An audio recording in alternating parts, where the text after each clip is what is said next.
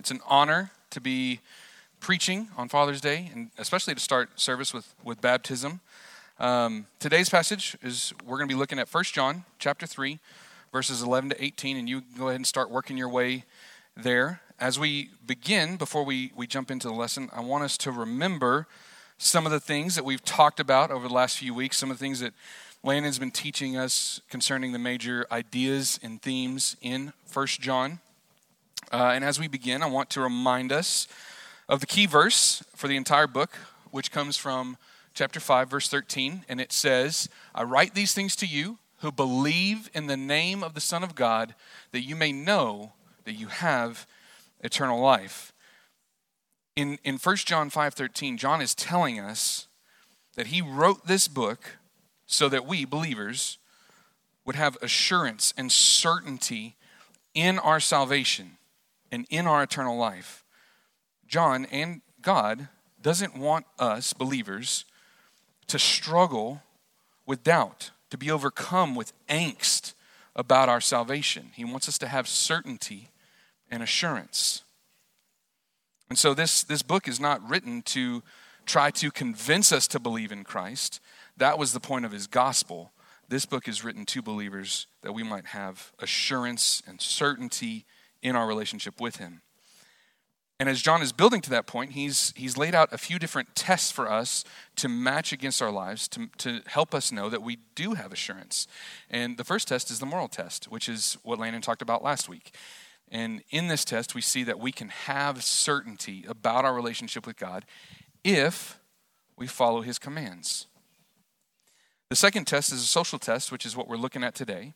And in this social test, we can see that we have assurance in our salvation if we love our brother. And a couple weeks ago, he talked about the Christological test, which tells us that we can have certainty in our relationship with Jesus if we abide in the truth of Jesus. It's important to note that John is circling back through these ideas. This isn't the first time that he's brought up these tests. This is actually the second time we're going around through them. And he's kind of intensifying them as he goes, and he's giving us more understanding and more clarity as he cycles back through them. And that's exactly what he's doing in our passage today. He's not just reiterating the social test, but as he reintroduces this idea to us, he's adding to our understanding, he's adding to our clarity so that we can see it a little bit better. And he even intensifies the standard that it puts on us. And in this passage, he gives us a working definition of love, and that brings me to the big idea for today. The big idea is that believers can have certainty about their relationship with Jesus if the overall direction of their lives is marked by love for their brother, but a love that is action and not just word. I want to take a second to make a side note about the passage before we get into it. I want to talk about terminology because I want us to be clear on the front end that when John uses the term brother, his focus is fellow believers. Now that does not mean that John thinks that we shouldn't love our neighbor, non-believers. The New Testament is filled with passages that tell us to love our neighbors. And that's something that we certainly are commanded to do. But I don't think that that's the focus of this passage. And I think the reason is that John is ultimately driving to that point, that we should be a good representation of the gospel by loving our neighbor. But it has to start here first, in-house, with each other. Specifically in our context, we have to love each other within our church community. Because if we can't love each other well, then we can't love non-believers well. If we can't love the children of God well, how are we going to love our neighbors? And the reason I bring this up and the reason I make this distinction is because I think it would be easy for me, given our current cultural context, to take this passage and to make it into some kind of political stance. And I just don't think that that's what the passage is about. And honestly, for me to take this passage and to twist it to fit that cultural context, I think it would mean that I was failing the social test. because it wouldn't be very loving of me to mishandle and misrepresent God's word to you.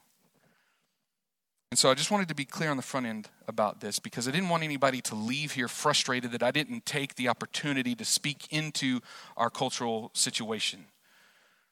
I just don't think that the text affords that. And if you have an issue with that, I would love to speak to you afterwards.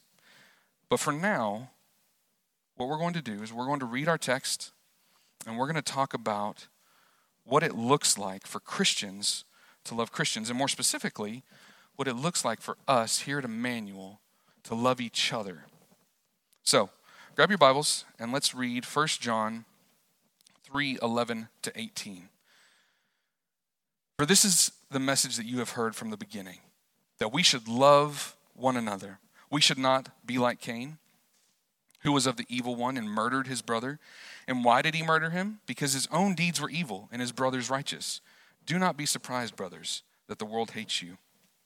We know that we have passed out of death into life because we love the brothers. Whoever does not love abides in death. Everyone who hates his brother is a murderer. And you know that no murderer has eternal life abiding in him. By this we know love, that he laid down his life for us, and we ought to lay down our lives for the brothers. But if anyone has the world's goods and sees his brother in need, yet closes his heart against him, how does God's love abide in him? Little children, let us not love in word or talk, but in deed and in truth. Let's pray. God, we come together this morning as your people, as your children, to proclaim that you are holy and righteous, to bring glory and honor to your name, to study your word. God, I pray that as we look in the scriptures this morning, that you would reveal truth to us, that we would understand the social test a little bit better, that you would bring clarity to our understanding, and that clarity would lead to conviction, and that conviction would lead to action. God, we thank you for this time to study your word. We pray that you are honored and glorified in it. Most of all, we pray that we leave here looking more like Jesus than when we got here. It's in his name we pray. Amen. One of the most effective tools in teaching is comparing and contrasting. We see that Landon has used comparing and contrasting a lot the last several weeks, and that's because John is using comparing and contrasting a lot in this book and his teaching. If you remember a couple weeks ago, Landon used the compare and contrast of real Jif peanut butter versus the cheap store brand stuff, and one is really good peanut butter and one is, peanut butter, right? Well, because this is a powerful tool, and because John is using this tool in this passage today, I wanted to use this tool as an illustration at the beginning. I love student ministry, and one thing that I love about student ministry is that I love to get out and play games and sports with students. I love to play ultimate frisbee and football and Newcomb. This last Wednesday, the student ministry got together to play Newcomb for the first time this summer, and it was awesome. I love playing Newcomb. Newcomb is a game that our student ministry has kind of adopted as our group game, and I know it's summer when we're out playing Newcomb. But I love doing this because it energizes me. And inevitably, whenever we meet with students to play sports, we end up having at least one game that's adults versus students. And the adults 99.9% of the time win because we're awesome. It makes us feel like we're not quite as old as we are. Boosts our ego a little bit. But a couple weeks ago, the student ministry had a pool party at the Ray's house. And I hope you guys know Josiah Ray. He is 14 years old, he's 6'4", and he can dunk on a 10-foot goal. And I was standing in the Ray's driveway at this pool party, and I was watching Josiah play basketball. And I was thinking to myself, the adults are in trouble. Our losing streak is about to be up. Because this dude can ball. He can play. He's actually right now at a tournament in Dallas for some elite basketball team, just tearing it up. And so if you look at Josiah and you look at me, you find an example of what you would want to be like if you go play sports with students, and you find an example of what you would not want to be like. And to that I would say, don't be so rough on Josiah. I'm kidding. He's about to put me to shame very quickly. But this is what John is doing in this passage. Is he's comparing and contrasting a bad example and a good example in looking at love and hate. But this isn't the first time that John has done this. He's been using this technique of comparing and contrasting this whole book. It's a powerful tool. And this comparison that he's presenting in this passage is very drastic. And somewhat because he's changing themes here. Up to this point in the book of 1 John, his big idea about God has been that God is light. And in this passage, he's shifting that idea, and the idea is becoming God is love. And right out of the gate, as he's shifting this theme, he's telling us that if God is a God of love, then as Christians, we have to love each other. We have to. In John's mind, the importance of Christians loving each other cannot be overstated. So much so that he's making this argument about Cain. We can see that in his mind, he's likening hating to murder. But that shouldn't surprise us, right? Because we've heard that before. If we remember back to the Sermon on the Mount in Matthew chapter 5, Jesus tells us, you've heard that it was said for those of old, you shall not murder, and whoever murders will be liable to judgment. But I say to you that everyone who is angry with his brother will be liable to judgment. Whoever insults his brother will be liable to the council. And whoever says, you fool, will be liable to the hell of fire. Jesus is saying the exact same thing that John is saying, but John is just taking it and intensifying it. And he's taking us back to the first brothers in Scripture and subsequently to the first murder in Scripture. And he wants us to remember this story of Cain and Abel because he wants us to be just as disgusted with our own hate towards our brothers as we are with what Cain did to his brother. My hope is that as Christians, when you think about the story of Cain and Abel, that you're disgusted by what Cain did to Abel. And John's hope is that you're just as disgusted with your own hatred for your own brother. And this is where we get our first point. And you'll notice that I kind of piggybacked off of the question that Landon asked last week, but I think it's a good question.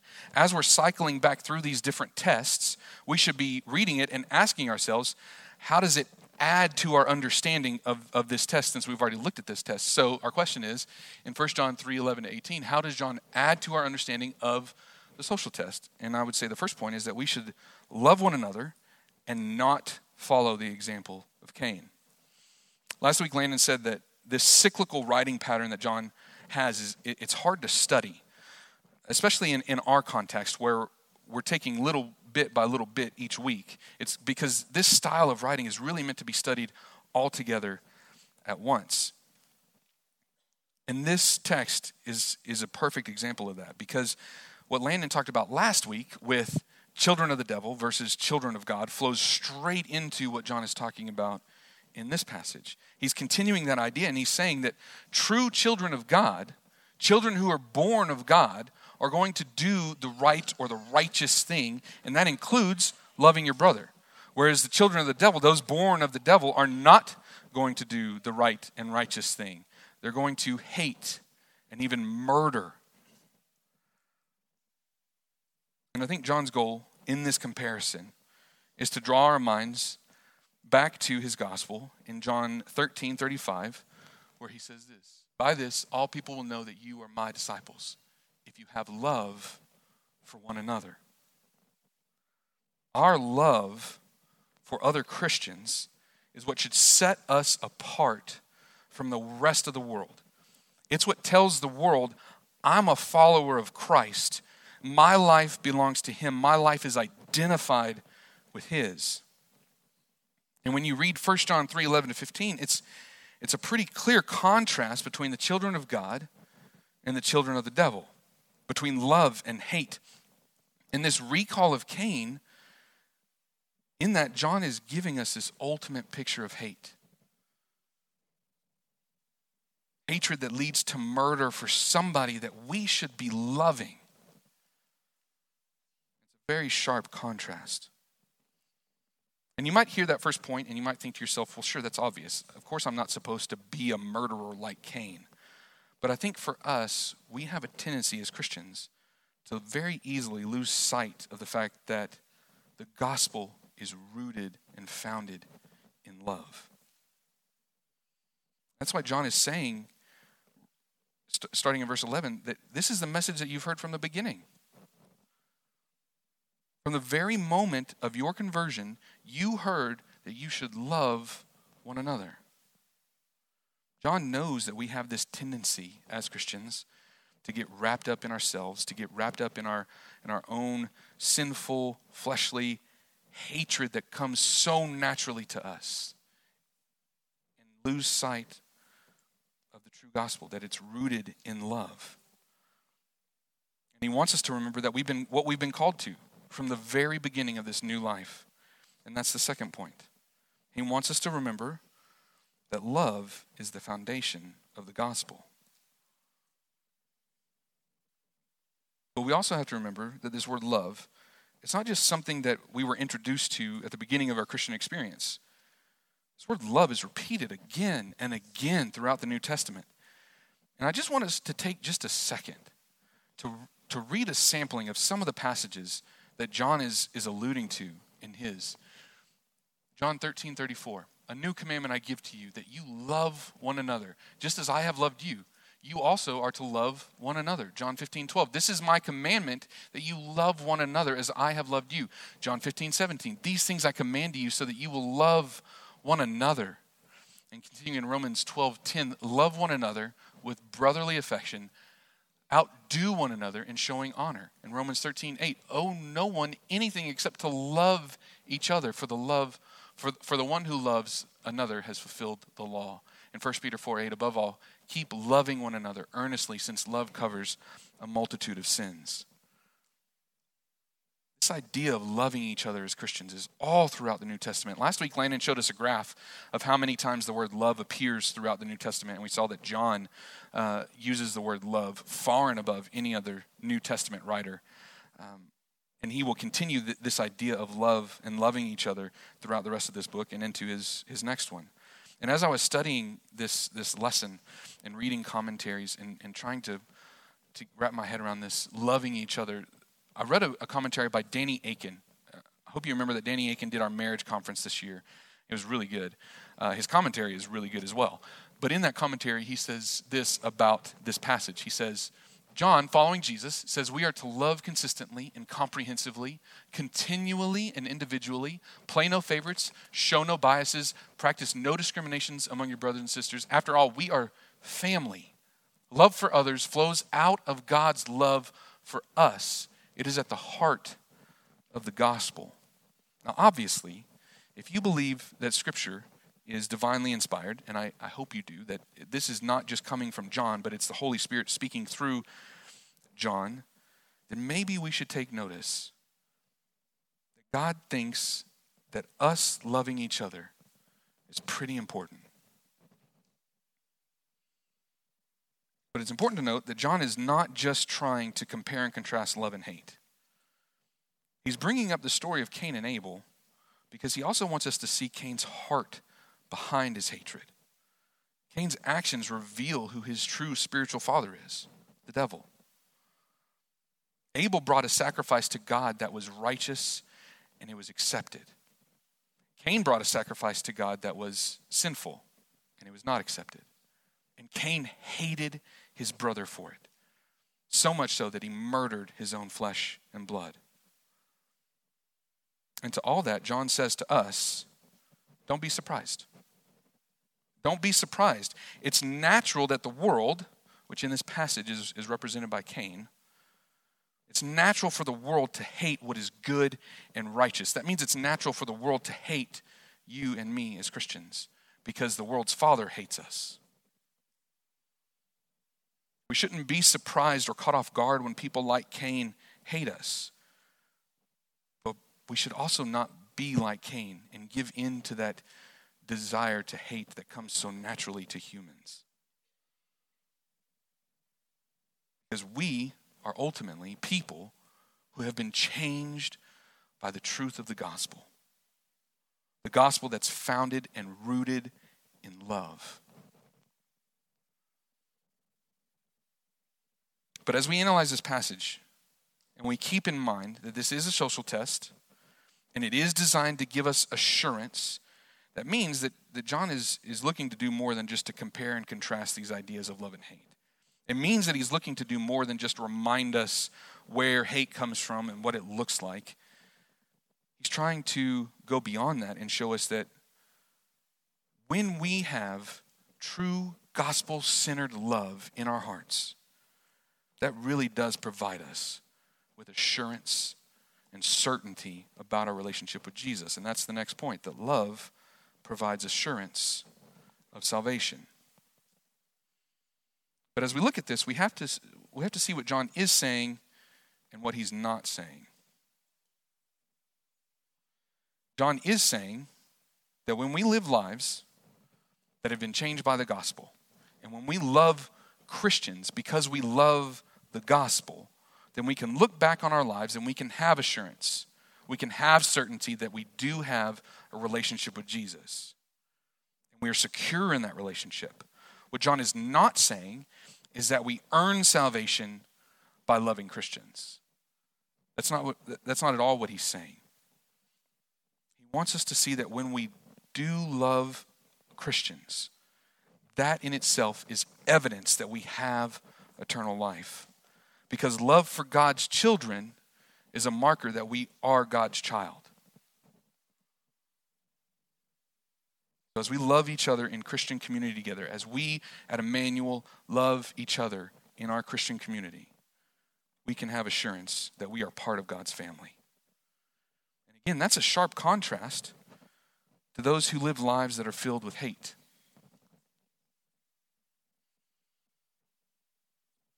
Their hatred is nothing but evidence that they have not been born again, that they are not part of God's family. And that's very clearly stated in verse 15. If we have an attitude of hate in our hearts, it's equivalent to being murderers in the eyes of God. That's what Jesus was talking about in the Sermon on the Mount. And that's the point that John wants us to get here, is that if we don't have love, we don't have life. Love and hate are moral and spiritual opposites. They can't exist in the same heart at the same time. But the good news is that John is not just telling us to not follow the example of Cain. He's reminding us of the example that we are supposed to follow. And in verses 16 to 18, he's pointing us back to the example of Christ. And he's showing us what real love actually looks like. And that's the next point. We should follow the example of Christ and serve others. I think the idea that John wants us to understand about love is that real love, the love of God, it's directly linked to action and not just word. Real love is something that we can perceive. It's tangible. We can touch it. It's not just an idea or a theory. And what makes this hard for us is that in our world and in our culture, our world has such a warped and twisted understanding of what real love is. Love is everywhere in our culture. We love love. We love to talk about love. We love to write about love. We love to sing about love. But how much of our world really understands true, real love? You just follow this illustration that John has already laid out with Cain and Abel, and you look back at Adam and Eve. What you see is that Adam and Eve experienced real, true love from God whenever he created them and placed them in the garden. But they pretty quickly forgot that love and twisted it. And their son forgot it pretty quickly and twisted it and murdered his brother. So it shouldn't surprise us that even for those of us that have experienced the real true love of God, through salvation, through being born again, through becoming his children, even though we've experienced that, it's easy for us to get distracted, to be swayed, and to warp our understanding of what real love looks like. Especially when we live in a culture that murders its babies at such an alarming rate. And I want us to look at some statistics on abortion in America from 1980 to 2016. These numbers were collected by the CDC. And this is only the ones that were reported. And I hope that these numbers are shocking. And I hope it breaks your heart. It breaks my heart. But as John is saying, we shouldn't be surprised. We shouldn't be surprised because all the world understands and knows is hate and murder. They don't understand what real love looks like. But the good news is that in Christ, as Christians, we get to experience the reversal of what the world knows because he died the death of deaths. He laid down his own life for you and for me. Not just tell us that he loved us, but to show us that he loved us.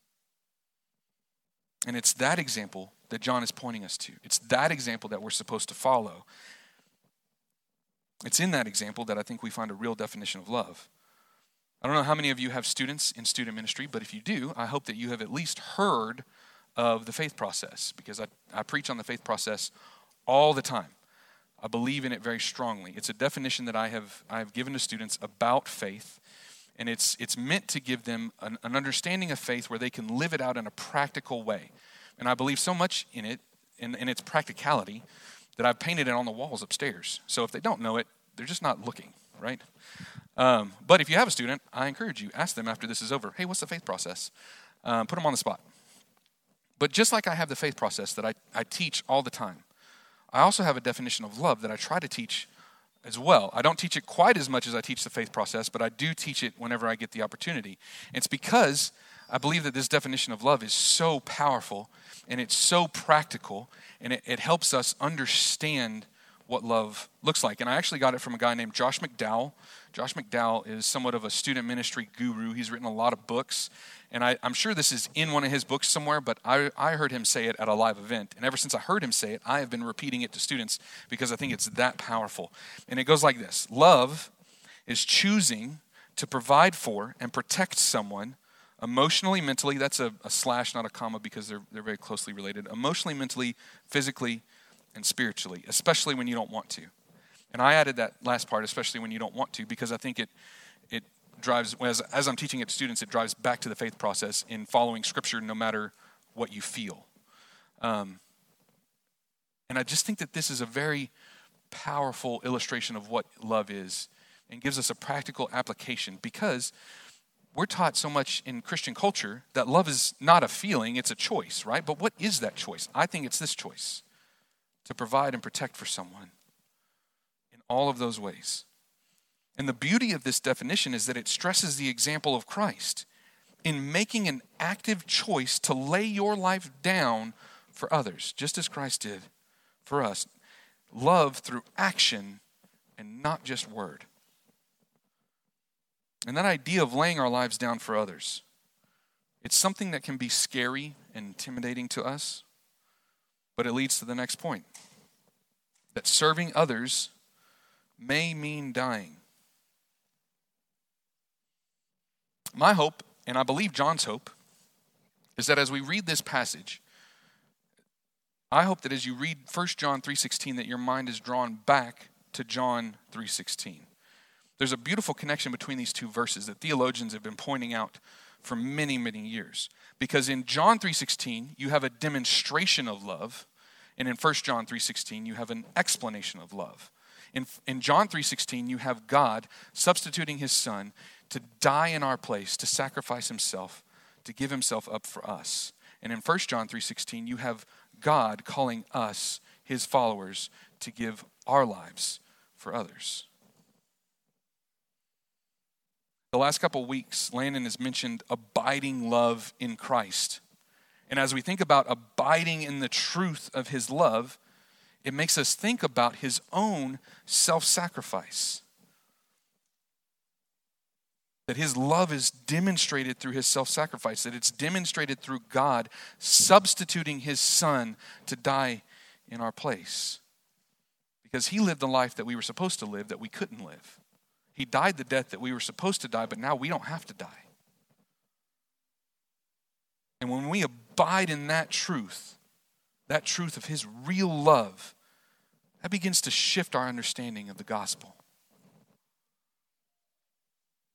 It helps us to see that at its core, love is based in self-sacrifice and self-substitution. There may be times when the person on the receiving end of your own self-substitution, your own self-sacrifice, is completely unworthy, undeserving. But isn't that exactly what Christ did for us? It's in those situations our only reasonable response is to honor and glorify God. That we would be willing to lay down our own lives for the same sinful, wicked, hateful, murderous people that Jesus did, which is what we read in Romans 5, right? For while we were still weak, at the right time Christ died for the ungodly, for one who will scarcely die for a righteous person, though perhaps for a good person one would dare to even die. But God shows his love for us in that while we were still sinners, Christ died for us. Since therefore we have now been justified by his blood, much more shall we be saved by him from the wrath of God. For if while we were enemies, we were reconciled to God by the death of his Son, much more, now that we are reconciled, shall we be saved by his life. More than that, we also rejoice in God through the Lord Jesus Christ, through whom we have now received reconciliation.